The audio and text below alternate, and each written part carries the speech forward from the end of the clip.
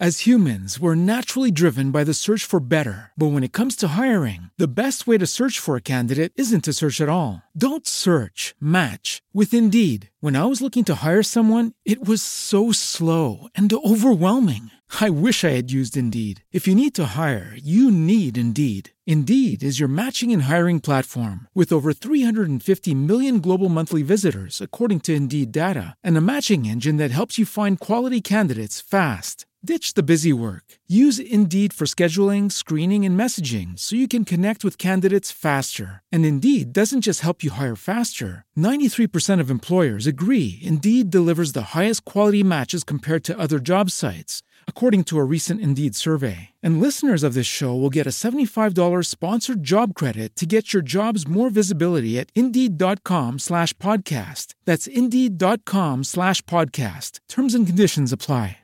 With Lucky Land Slots, you can get lucky just about anywhere. Dearly beloved, we are gathered here today to... Has anyone seen the bride and groom? Sorry, we're here. We were getting lucky in the limo and we lost track of time. No, Lucky Land Casino, with cash prizes that add up quicker than a guest registry. In that case, I pronounce you lucky. Play for free at LuckyLandSlots.com. Daily bonuses are waiting. No purchase necessary. Void where prohibited by law. 18+. Terms and conditions apply. See website for details.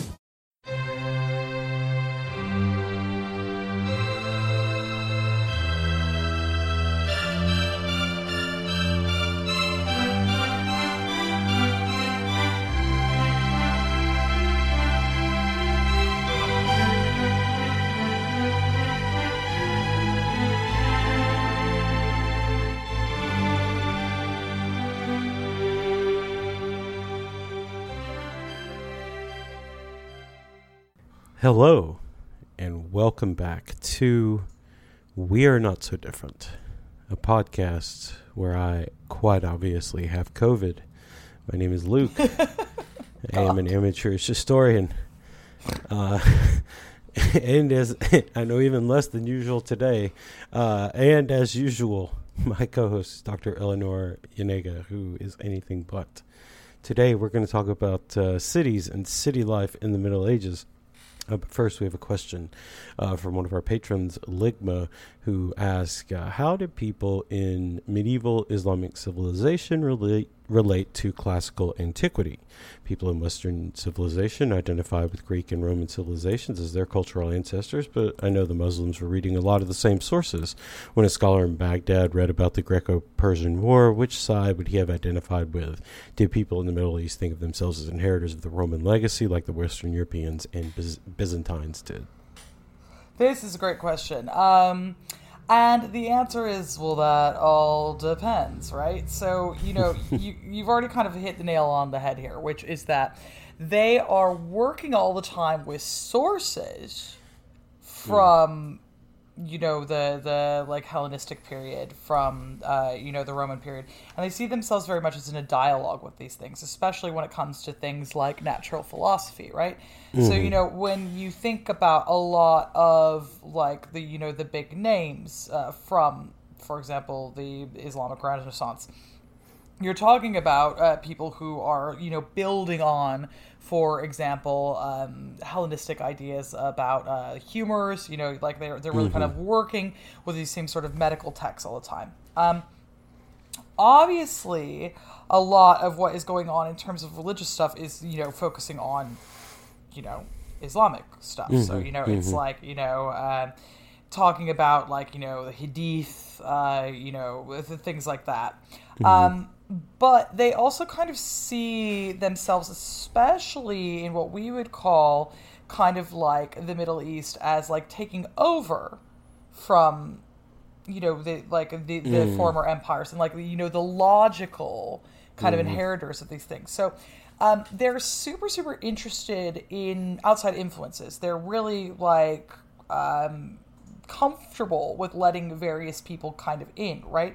So, a lot of the time why we have certain texts will be that they were translated out of Greek and into, an Arabic or Persian, and sometimes even into Sanskrit, stuff like that. So, they're the ones who are like seeking out a lot of texts like this. And they also, because of their, fairly famous comfort with, the people of the book, as it were. Like they've got lots of Christians in, and so they're kind of like, oh yeah, well, I'm comfortable with, like, working with the same sort of texts and things that you are working with. Like, especially with the Eastern Church, like, they're really chill with Nestorians, for example. They really like that. There's a lot of kind of, like, famous, even, Christian scholars that are working in in the Islamic context. So, like, Hunyana ibn Ishaq, for example, who's a Christian. But they really, really like classical philosophy. So I've already mentioned Galenic stuff, like basically the Hippocratic school. But they also really like Ptolemy and Archimedes in particular. And this is because they're kind of like, they're really into stuff like geometry, right? They're really into the kind of like astronomy, geometry side of things. So that's why they go hard on like Ptolemy and Archimedes. So like those are the ones where they're like, oh hell yeah, like we're definitely like down for this.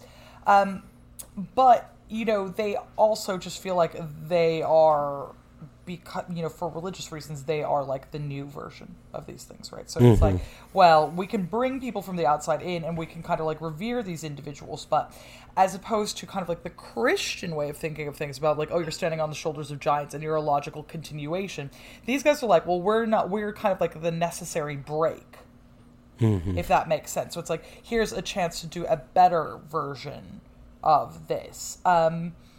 But, they're not, like, in the same way, they're not as kind of, like, pressed about, like, the paganism bits of it, because they're just kind of like, hey, dude, a lot of us were, like, quote-unquote pagan until 5 seconds ago, right? Like, and obviously, they would prefer that people were Islamic now, but, it doesn't have the same kind of, like, hand-wringing that you see from Christians, which is interesting.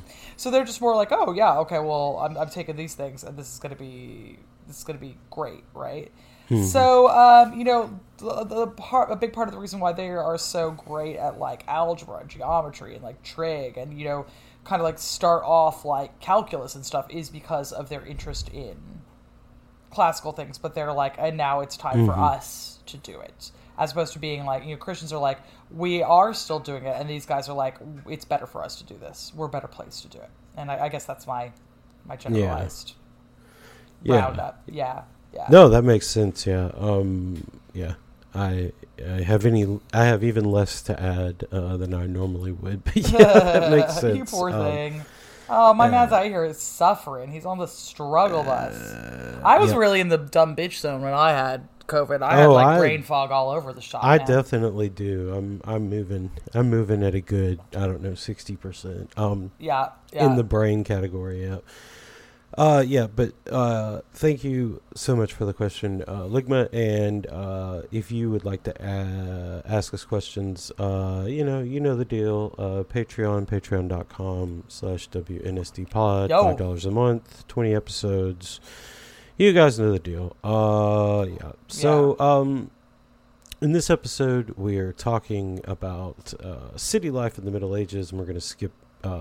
We might skip around to various cities around the world to get a flavor for them. Probably going to compare and contrast Constantinople and Rome a good bit. This may go on for multiple episodes, just depending on how long it takes. But at least for today, you won't be hearing much of me. As I said, I have COVID and feel like warmed over shit. So you mostly get to hear Eleanor today, which is good since she's the expert. That means you don't get much in the way of an intro, but intro here, but that's okay.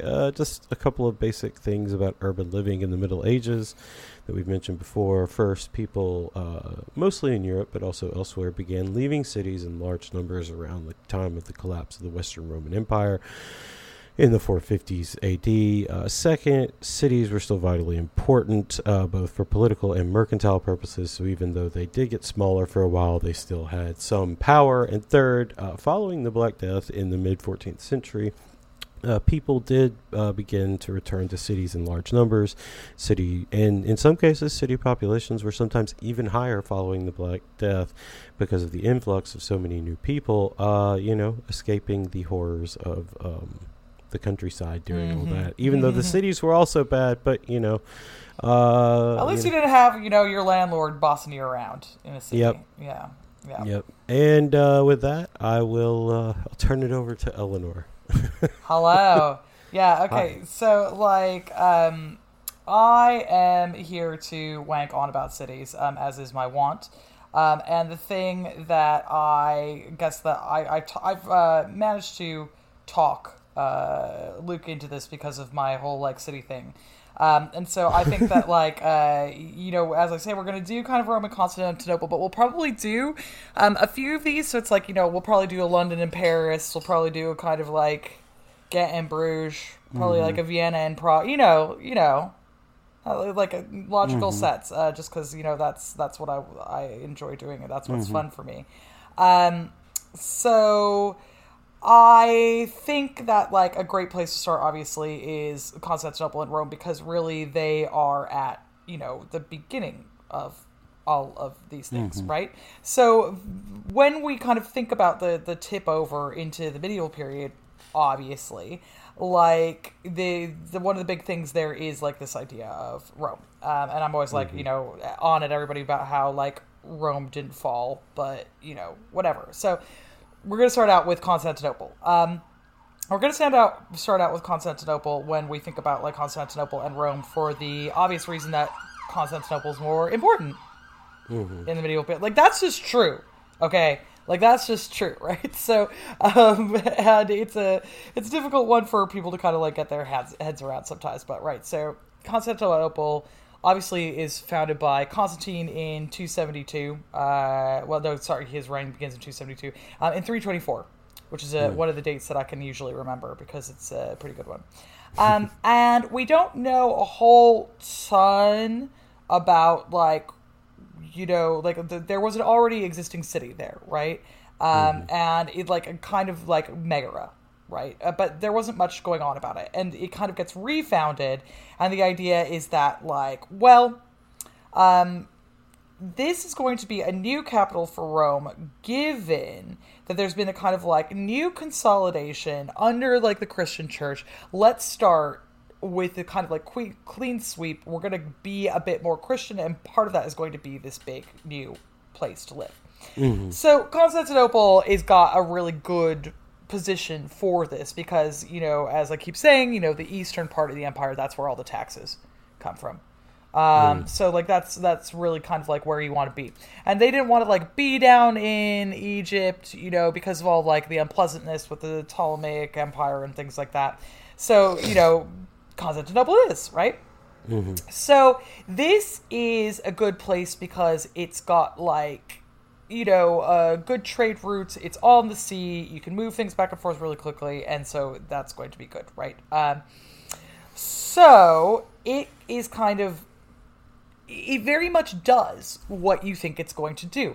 It's a kind of Christianized version of a giant imperial city. And it has absolutely new churches, new buildings, but it's carrying over all of the same kind of traditions that Rome is having at first. So it's that is basically kind of what's happening. So its importance then massively increases when you start having the so-called barbarian invasions of the West, right?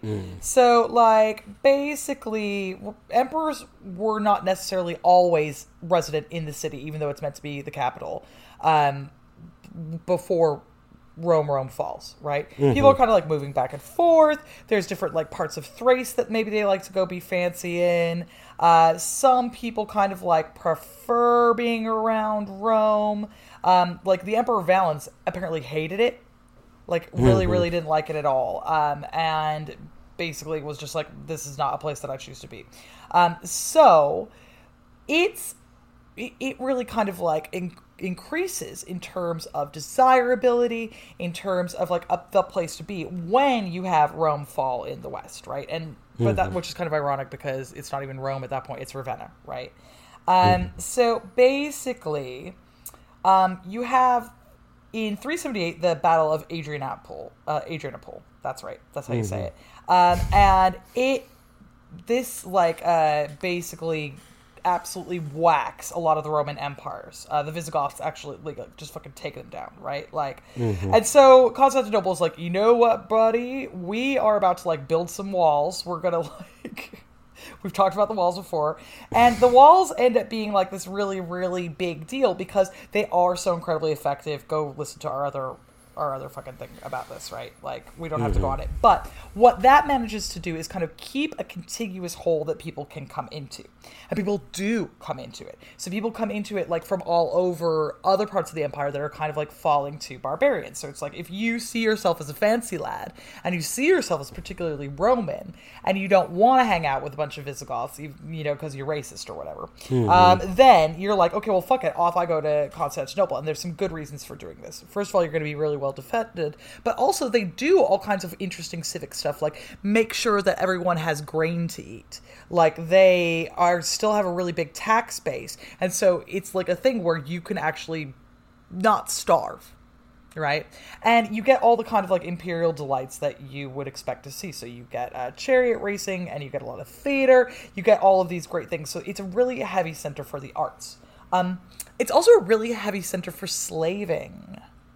Because they do be Roman, right? Yeah. Like, they're Romans. So we know that there's, like, really, really heavy trafficking, especially in the kind of, like, earlier medieval period, of slaves specifically into Rome.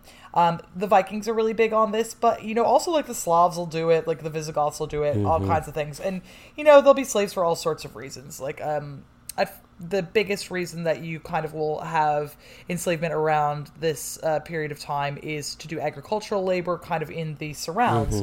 But in Constantinople itself, it's like guards, dancers, sex workers, all kinds of pleasure things, right? Because it's kind of like known as this seat of really interesting stuff that's going on, right? So, under, like, things like this, you know, like, have we talked about the Nika riots before? Talked about what? The Nika riots? Am I? Maybe briefly. I don't really, we really should have done just an episode on all the riots of Constantinople. Those fucking people loved to just... They're like LA. Fucking mad. They're like the LA of the Middle Ages. They just they love a fucking riot. What can I say, man? Yeah, so I guess well we can do this. So it's like I love talking about the Nika riots, right? And they happen under Justinian, who is emperor from 527 to 565. And the reason why the Nika riots are really important to understand, like in terms of the 6th century, is because it lets you know how Roman Constantinople is, right? So basically, chariot racing is a really, really big deal. And like basically they have four teams in Constantinople. You got the blues, the greens, the reds, and the whites. Okay, the blues and the greens are the biggest ones, but that's what you've got, right? So this is kind of like the background. They've got a huge hippodrome that's just outside the palace. This is like what's going on there, right? So basically, Justinian is in the middle of kind of like massive legal reforms. He's been really, really successful in a lot of wars, and he's like, okay, well, one of the things that he's done is he's kind of like retaken some of the African dioceses, and like he has all of like these kind of generals who are out there trying to kind of ensure that this happens, right? So, they have like a big victory in 534, and they managed to get the temple treasure of Jerusalem back from the Vandals in Carthage, right? And it's brought to Constantinople, okay? And it's kind of like put in, like, it's put there for a while, and so like everyone's tensions are kind of like really up about this, right? It eventually goes back to Jerusalem. So anyway, you've got these big chariot races, and political sentiment is often tied to specifically the chariot teams, right? And so they basically you will use kind of the chariot teams to advance particular things, and you support various chariot teams based on what it is that you want, right? Because charioteers are so popular, they're able to criticize they're able to do a lot of criticizing of the government, criticize the emperor and stuff like that, because you wouldn't dare kill a charioteer, right? So it's like one of these things, right? So as you can kind of see from the fact that, you've got all of these relics that have like come up that should be in Jerusalem and things like that, there are a lot of questions about what the fuck Christianity is and what it's doing, right?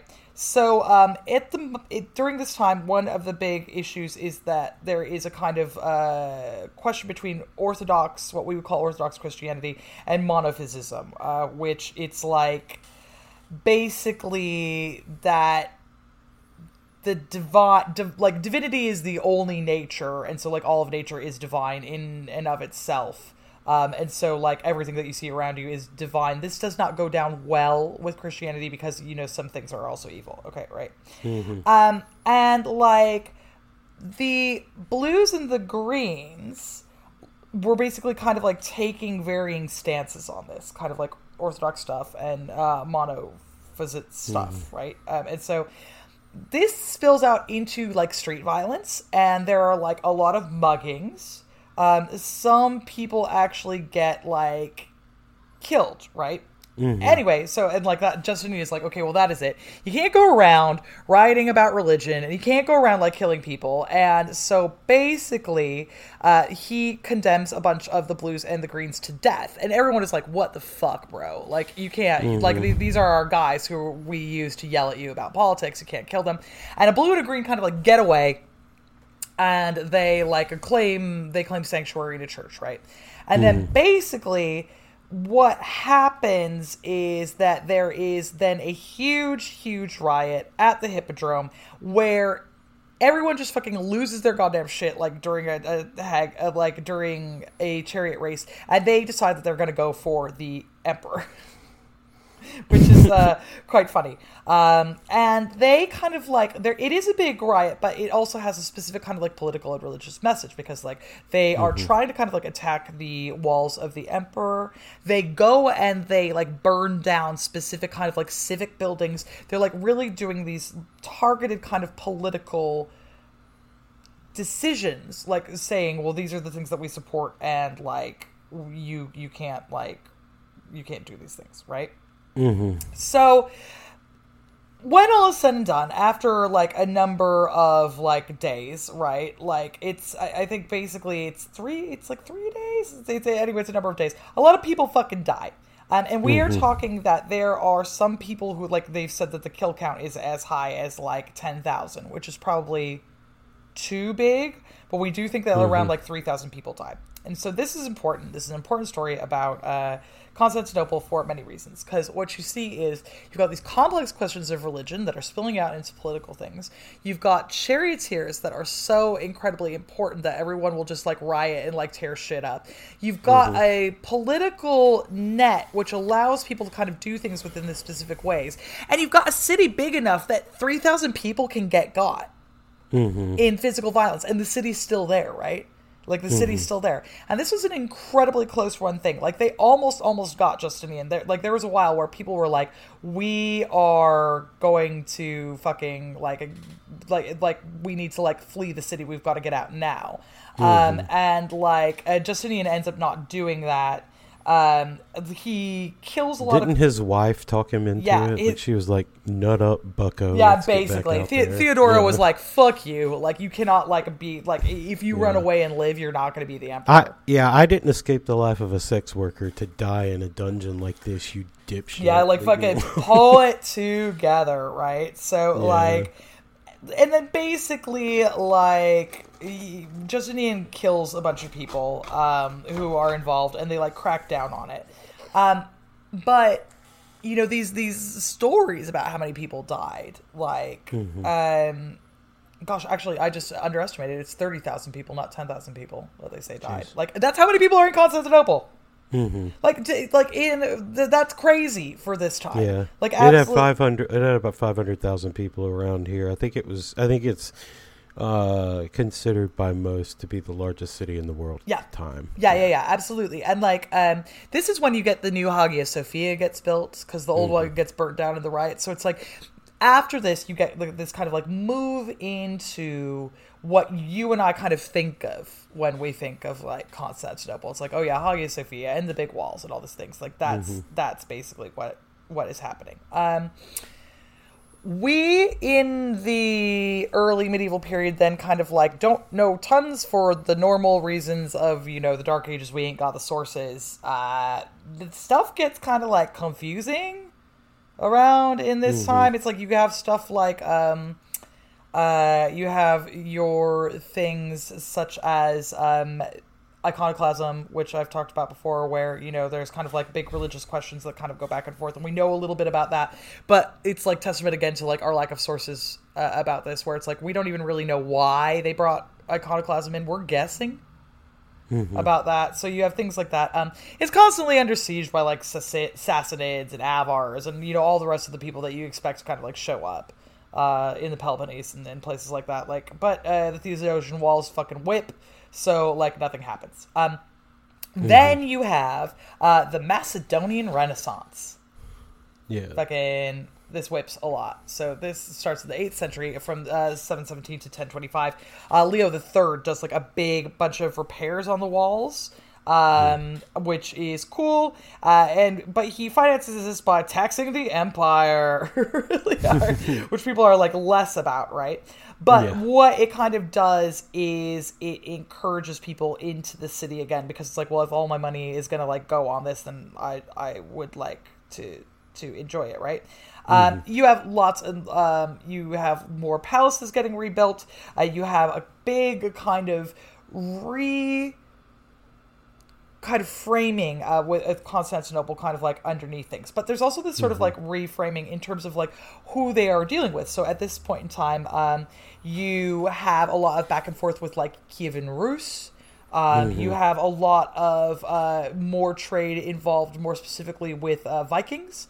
You have like all of these big things, which also, again, would make you want to live in Constantinople, right? Because if you're living on any river around this point in time, you never know when a Viking might come and like scoop you up and enslave you, right? So it's like you want to get inside the walls where those slaves are being sold. You don't want to be the ones that's getting sold, right? And it's in this period that you have stuff like the Vangarian warriors. When the Vikings come and like move there, they have like a whole regiment of like 6,000 come in. And anyway, my point is that it is very cool and good, and people like it a lot. So then you kind of get into the fact that the empire do be waning. It do be waning, right? So not only do you have like the Seljuk Turks, kind of like around the 11th century or so, but you have like the collapse of kind of defensive systems that are like further out in the empire, not the walls themselves, but just like the idea that you should have kind of like garrisons of armies that are protecting the capital, right? And this, you know, leads to a couple things. Like, this is what gets you the Crusades, and this is kind of like what gets you the then entrenched position of kind of like Islam against Byzantium, right? But it is kind of testament to how good Constantinople is and how good life is in Constantinople that it remains there, right? So even when you're in like a place where you're constantly fighting with people, even when you find yourself kind of surrounded by hostile troops, and like sometimes some of those are like Christians who have come to get to the Holy Land and stuff, it's still like a nice enough life that things are going well. And indeed, in this period, after things kind of calm down a little bit and like the Islamic societies kind of are flourishing, they've lost a lot of tax, but they get really good trade as a result. So this is a good kind of place to live if you are moving spices back and forth, if you are selling or importing luxury goods. There's a lot of luxury good importation. And that becomes clear, and you know that this becomes clear because suddenly you have like Venetians showing up. And Venetians, as we will get to when we talk about Venice, are an interesting bunch because they really are, they're kind of like pirates to a certain extent. Like, they're big slavers as well, but they're big traders. And anytime anyone is doing well, Venetians are like, hey, and they set up a colony, right? So they've got lots of colonies kind of like around Constantinople. And Constantinople then does a really smart thing, which it does a lot of trade with the Italian city-states. They go, okay, well, we are going to need to kind of figure out where it is we sit in this kind of new world, right? With, considering that there are all of these Islamic people over on one side. Well, these guys have ships. We can just kind of like post up, tax the shit out of them. Tax the shit out of them for like wanting to get through the Bosphorus Straits into the Black Sea, where they can like trade with, the Khans and people like that. And they start making really, really good money on that. And it kind of brings about a new boom, right? And you see all kinds of like wonderful things happen. And this is where Byzantium really, and Constantinople in particular, gets seen as a particularly colorful place as a result of this. So it's like you have stuff like lions and elephants being traded through Constantinople. You have like silk coming in and spices. You have furs and wool coming in from the west. So it's just like like the West looks at it and is like, this is the place to be. Right? So, for example, you will see over in Venice, they are constantly trying to mimic what's going on in Constantinople. Well, they're like, oh, we're going to do mosaics too, because like Constantinople does mosaics. So if you go to like St. Mark's, you can see there's these old mosaics there, and it's like, oh yeah, that's what we want. Their silks and things are really, really sought after specifically. So like they are able to set up kind of like big silk workshops. And this becomes the sort of thing that people will try to kind of like mimic. When the Norman courts in Sicily get set up, or in the 12th century, they are specifically trying to be Byzantine again. So like you have at court, you're going to have like Kievians, you're going to have Venetians, you're going to have people kind of like moving back and forth from the Amalfi Coast, and at the same time, you do have people from the East as well. So it's like really an incredible place to be. And it's got a standard of living that you don't see anywhere else in Europe at the time, frankly. And so it's pretty great. You have the issues with like Crusaders sacking them. We've kind of like talked about that already, back and forth. But fundamentally, up until the Pelagian era, which starts into kind of like the 13th century, this is still an incredibly important place, right? And it's a luxurious place. Eventually, you have the Pelagian era, so that like Michael the Eighth, which I always think is a hilarious name, just like Michael. Gets Constantinople back after all of the trouble with the Latins kind of like sacking Constantinople because they want nice stuff too. But it's at that point in time where stuff becomes difficult because it loses a lot of its key economic resources. Like basically trade with the West then is like they don't trust the West anymore, and you can kind of like understand why. And so by the time like Michael takes back over, there's only about 35,000 people inside. And when you consider that like maybe about that many people like were killed in the Nicorites, like that's a real come down, 600 years later. We do think that like eventually they got the population back up to about 70,000 people, but it's also quite interesting and instructive because it's like, well, after like the Latins get in there and fuck shit up, like it halves the city's population. So doing things in this particular Eastern way was much more conducive to having like this large population, right? Which is kind of like what's going on. But then, like, stuff just gets really bad because they have a series of military defeats. There are all kind of earthquakes. There's, like, big national, you have the Black Death. You just have, like, thing happen. So by the time the Turks show up and actually, like, gank them in 1453, like, everyone's quite tired. And they had been going through, 200 years of kind of, like, you could say managed decline. If you were going to be uncharitable. Having said that, right, for the majority of the medieval period. If you were going to live in a city, you want to live in Constantinople. Constantinople is the one. With Lucky Land Slots, you can get lucky just about anywhere. Dearly beloved, we are gathered here today to... Has anyone seen the bride and groom? Sorry, we're here. We were getting lucky in the limo and we lost track of time. No, Lucky Land Casino, with cash prizes that add up quicker than a guest registry. In that case, I pronounce you lucky.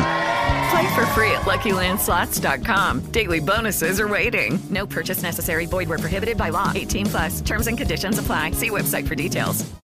With Lucky Land Slots, you can get lucky just about anywhere.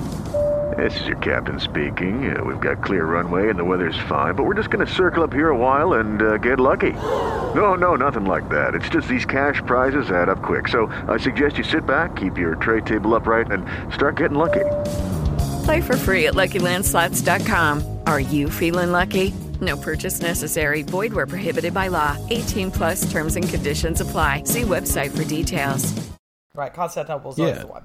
But it's really interesting to kind of like compare and contrast that then with medieval Rome. Okay. So medieval Rome is a really, really interesting one because when the medieval period starts out, it's like not important. So like, but like as a city, it's not important, right? You know, as I say, the capital of Western Rome is in Ravenna, which I've never been to and where I would like to go.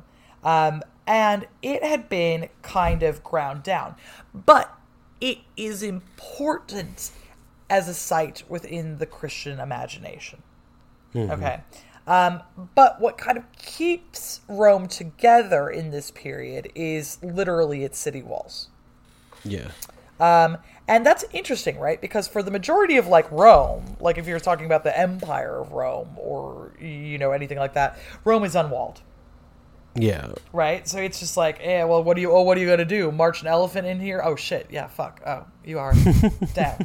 Well, never mind, right? So, like, but, like, towards the end of the antique period, you have walls get put up. So it's first fortified by Aurelian in the 3rd century, and then Anortus redoes them in 402 when the Goths are kind of, like, threatening things, right? And then, so in 402, when they're redone, those become like the contiguous whole. You can say that Rome is here, right? Because there are fucking walls, right?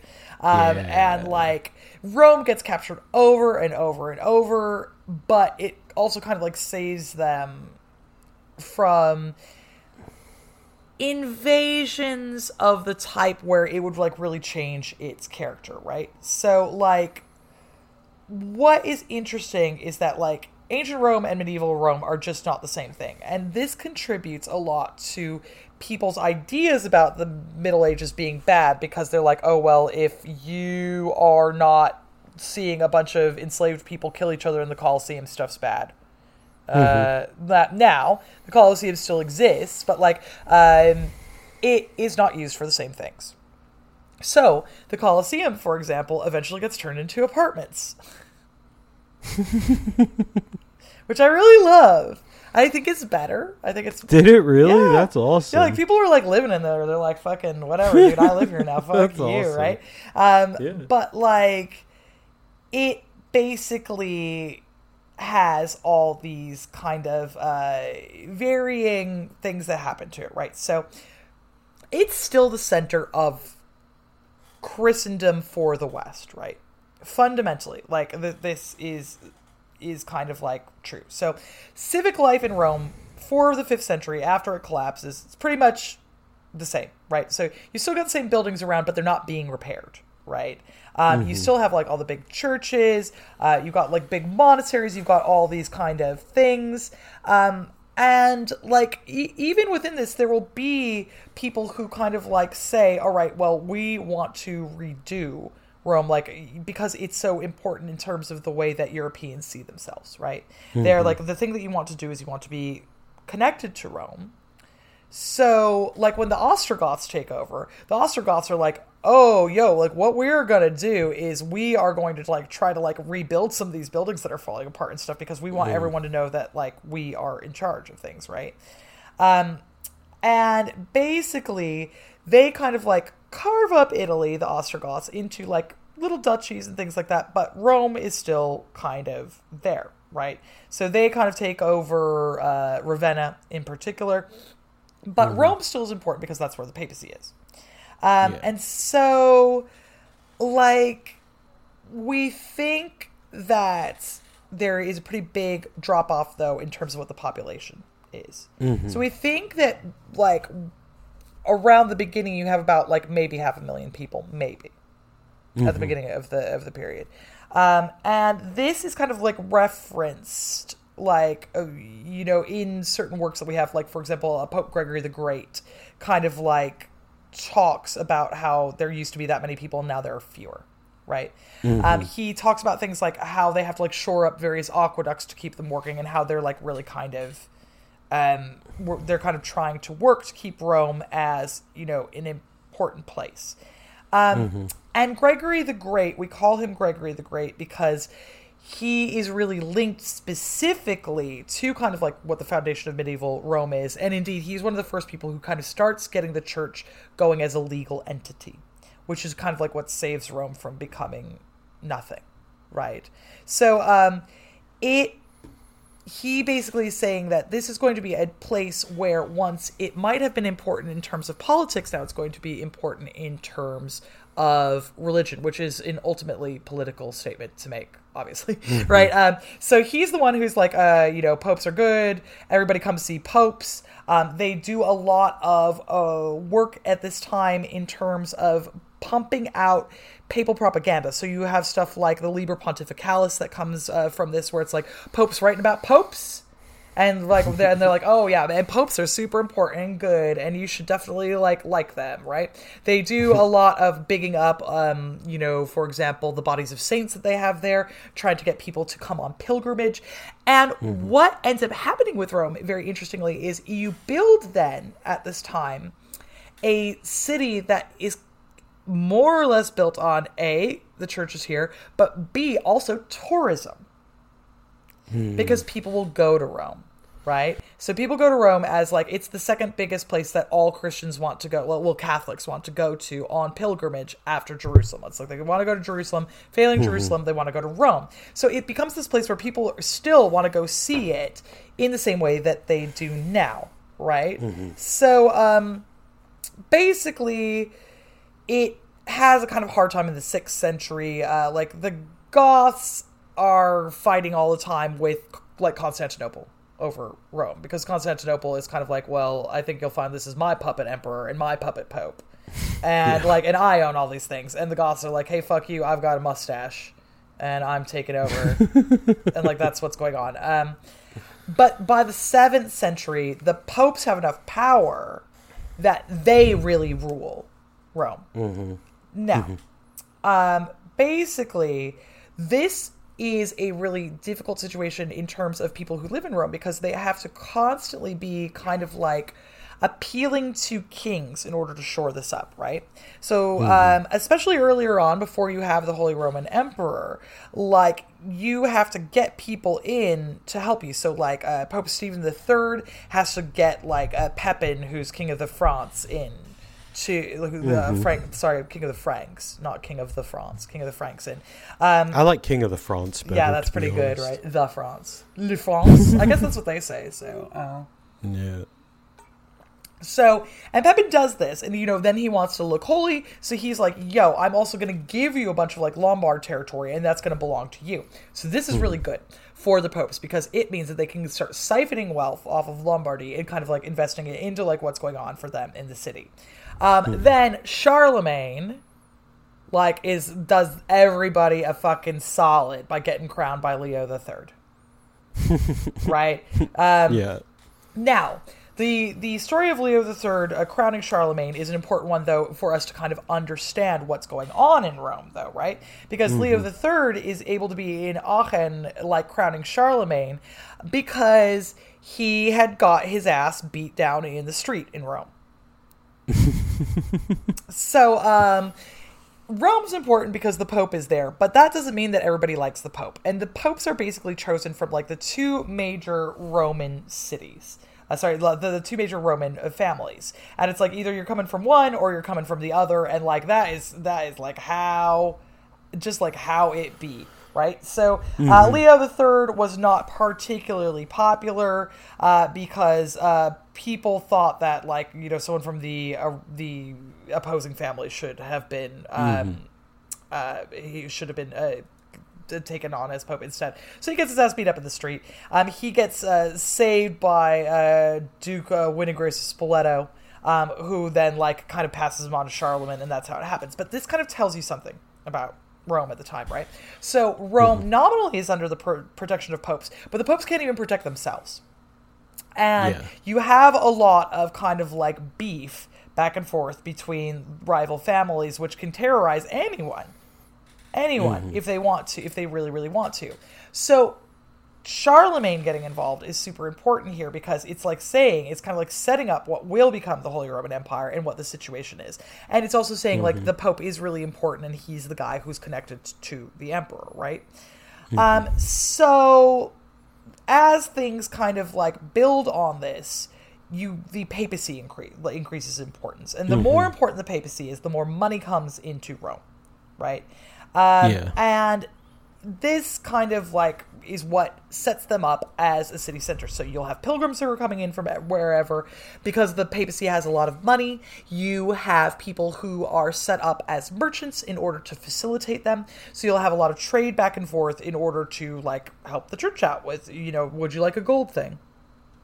Yeah. The church says, yes, I would like to have a gold thing, right? When you have papal elections, all of the cardinals have to come from everywhere, and like it's basically like a fair, and everyone like kind of comes in and is like, woo, yeah, right? Like, sounds good to me, right? And like in the 11th century, stuff starts improving a lot for Rome in the way that it does for cities across Europe at the time. This is, you know, they figured out the 3-field system. Yes. They've got, you know, like heavy plows happening. Yes. And because the papacy is bringing money in from all over Europe because they get to do tithes and stuff like that, that means Rome booms in the same way that all other cities do, except that it's got this like built-in cash cow of the church, right? So that means that people will come live there even if they're not particularly drawn to the church or whatever. It's just like nice for them, right? And then you also have the Holy Roman Empire that comes up. And so with the Holy Roman Empire, you know, like when the Holy Roman Emperor needs to get crowned Holy Roman Emperor, he's got to come to Rome to do that. And that cements Rome as this important political place as well, even though, like, you know, the Holy Roman Emperors are mostly German, sometimes Czech, and like hanging out somewhere else. They still really believe in Rome, and they want to make sure that it is unmolested as it can be. But that doesn't mean that everything is kind of like peachy. There's a huge popular rebellion in 1143. And they constitute then the Commune of Rome. Hey! So the Commune of Rome is basically, we generally date to around 1144. And it basically means that Rome improves its center as like an administrative place, right? They're saying, okay, well, we want something, and they speak kind of like expressly about how important Rome was. And they want to say, okay, well, you know, you see here how we used to rule the whole continent. We should be allowed to do that. This should be where things really are administered. It should be the capital of the Roman Empire, and the Commune of Rome is going to kind of like do that. This does not last. Like as a thing. So basically, the Roman families are like, I don't think so, buddy. So it's like the Orsini, the Savelli, the Colonna, they're like, no. Like, you are not going to kind of like curtail what happens with us, and they kind of take back over. But then you basically have, you know, Rome then becomes sort of like the place where you administer new crusades that are going to go out. The Pope kind of takes back over things. Like, they managed to kind of muddle through, But the Pope is always kind of wary, no matter who he is at this time, because it's like, well, all these new city-states are coming up, and is that going to, like, take away our importance? Am I going to get kicked out as the ruler of Rome? Or, like, what's going to sort of happen here? Then you have Pope Innocent III, who is the Pope that really made the church the big deal that it is. And it's at that point in time that you really solidify the fact that Rome is where you have to go if you do a religious thing. Like, he finally, he's the Pope that made popes real. Like, he builds on all the stuff that Gregory the Great did. He builds on the Liber Pontificalis. He does all these things, and he's like, no, the church is a functioning state, and this is the capital of that state. And you need to think about it like this. And what we do is we are a legal entity, right? And this works out really, really well, right? So they do things in order to kind of like big up the city. Like there's a jubilee that gets called in 1300, and it brings pilgrims from all over Europe to Rome, and like gives them tons and tons of money. There's the bull Unum Sanctum that comes in 1302, and in this, the Pope is like, hey, guess what? I think this is Boniface VIII who does that. He's like, guess what? The Pope rules, number one. We not only have religious power, but we have temporal power, and we wield that out of Rome. So Romans are like, fuck yeah, homie, I love this. Like, this sounds really, really good at first. But then they're like, well, like, that's kind of nice, but we are not kind of like seeing that, like, we are any kind of safer. Like, this might be like a really important kind of like Roman seeds, but things are not going so well for us, and all hell breaks loose. And you have then a lot of killing that starts back and forth. So it's around the 14th century that you have like the tribunate of Rome. But it is not like not the Roman one that you know so well, but like the one of Cola di Rienzo.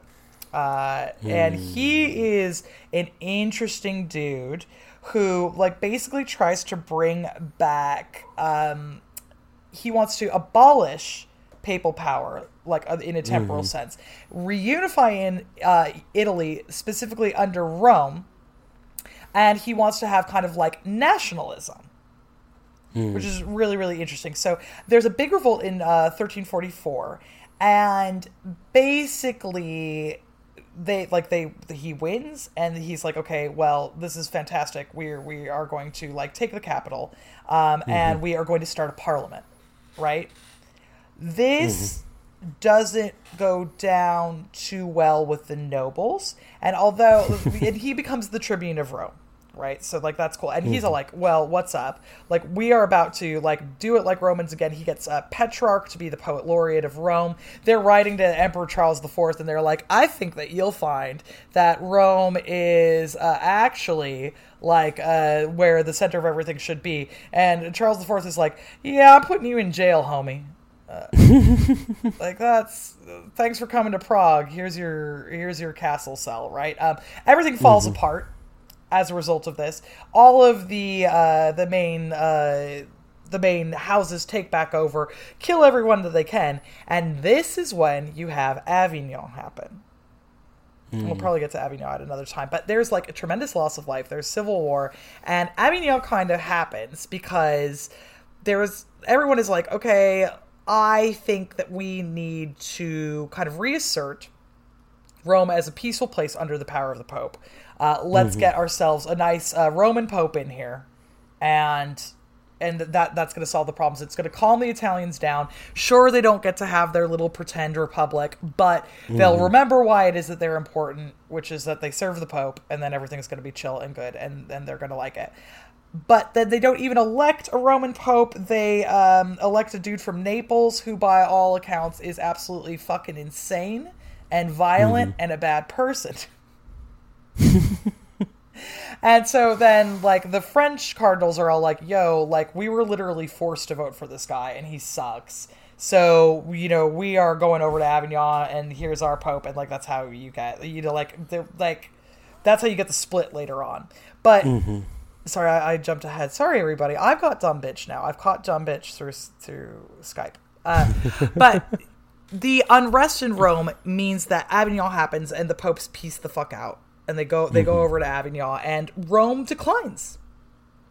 Like, it just does. Like, because they don't have their little republic. They don't have anybody, like, running things. They've just basically got these varying parties of, like, the Orsinis killing each other back and forth in the street. And it's not until you get your little Pope, anti-Pope thing happening with, you know, the papal schism and everything that, like, some prestige starts to come back to Rome.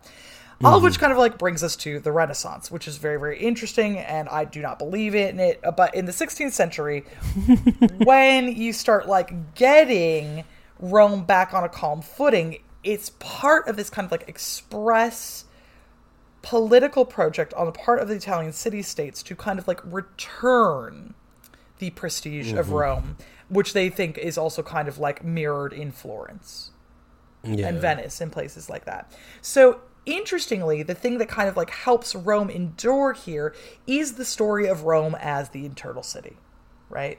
So it is kind of like a fucking mess a lot of the time in the medieval period. It's like one of the places where you have, like, the most wars back and forth, the most civil strife. You got a pope, you don't got a pope. Like, he's in Avignon now. Like, there's, like, oh, Jesus fucking Christ, there's a schism now. There's 3 popes. One of them's in Pisa. What the fuck? You know, like, you have all these things going on back and forth. But they're constantly, like, hearkening back to this idea of a golden period where they were important. So even when it's not, like, the popes doing it, it's people like Cola di Rienzo doing it. Yeah. And that's why it's so fucking interesting. Like, actually, I will say that, like, one of the reasons I like medieval Rome is that it isn't important. It's like, in the same way that regular ass Rome was, it's batshit.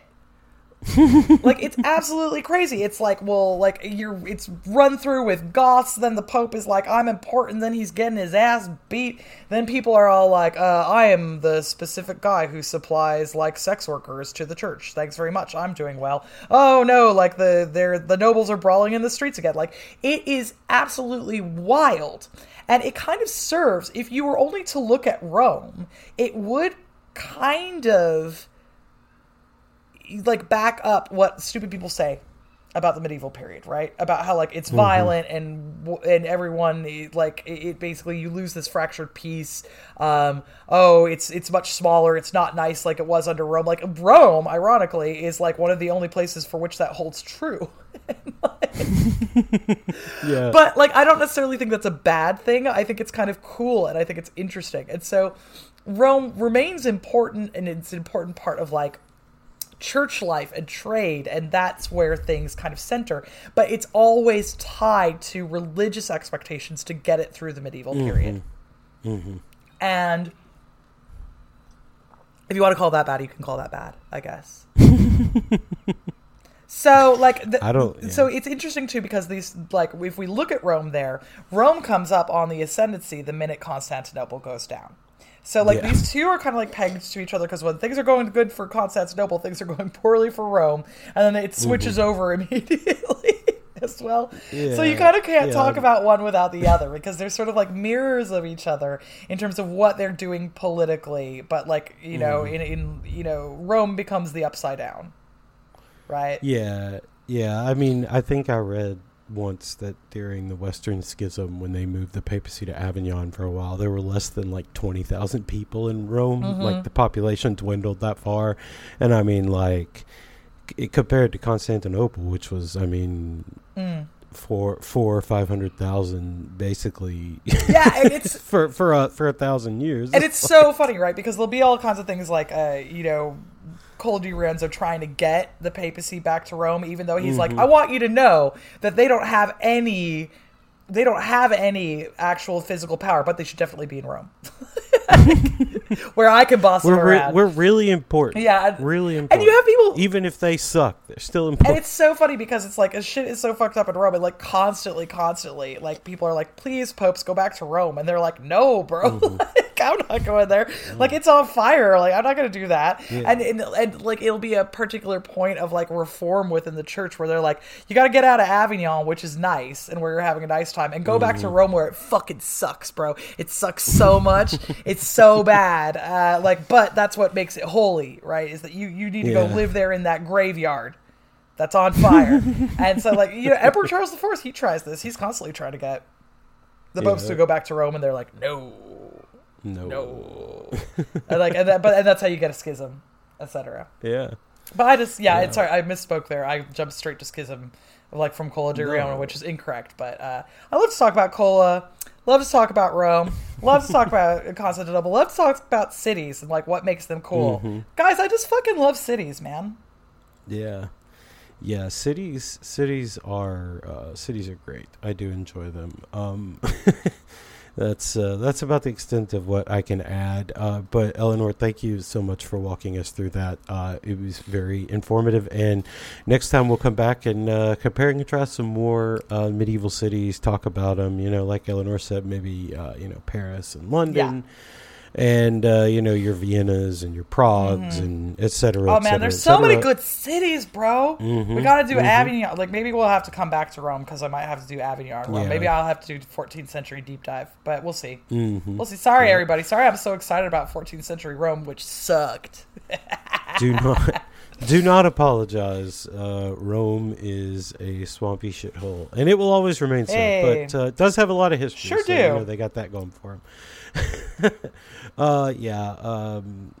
Thank you so much for listening. Thank you so much for listening. Eleanor, please, do the plugs. Okay, plugs. So, in the first place, you can check me out on Twitter at Going Medieval. You can check out my blog, going-medieval.com. I'm about to write something about S&M for this week, so that should be fun. And you can buy my comic book, The Middle Ages, A Graphic History, pretty much wherever. I don't know. Buy it from somebody nice. I don't know. Nice, yeah. My name's Luke. You know the stuff. Luke is amazing on Twitter. Yada, yada, yada, yada, yada. Yeah. Thank you so much for this listening. Guy, he's got COVID. He's such a trooper. Damn. Yeah. Thank you. One of the greatest success stories in life in all of human history is me doing a podcast with COVID. That's right. Yeah. Anyway, thank you everyone so much for listening. And we'll see you next time. Bye.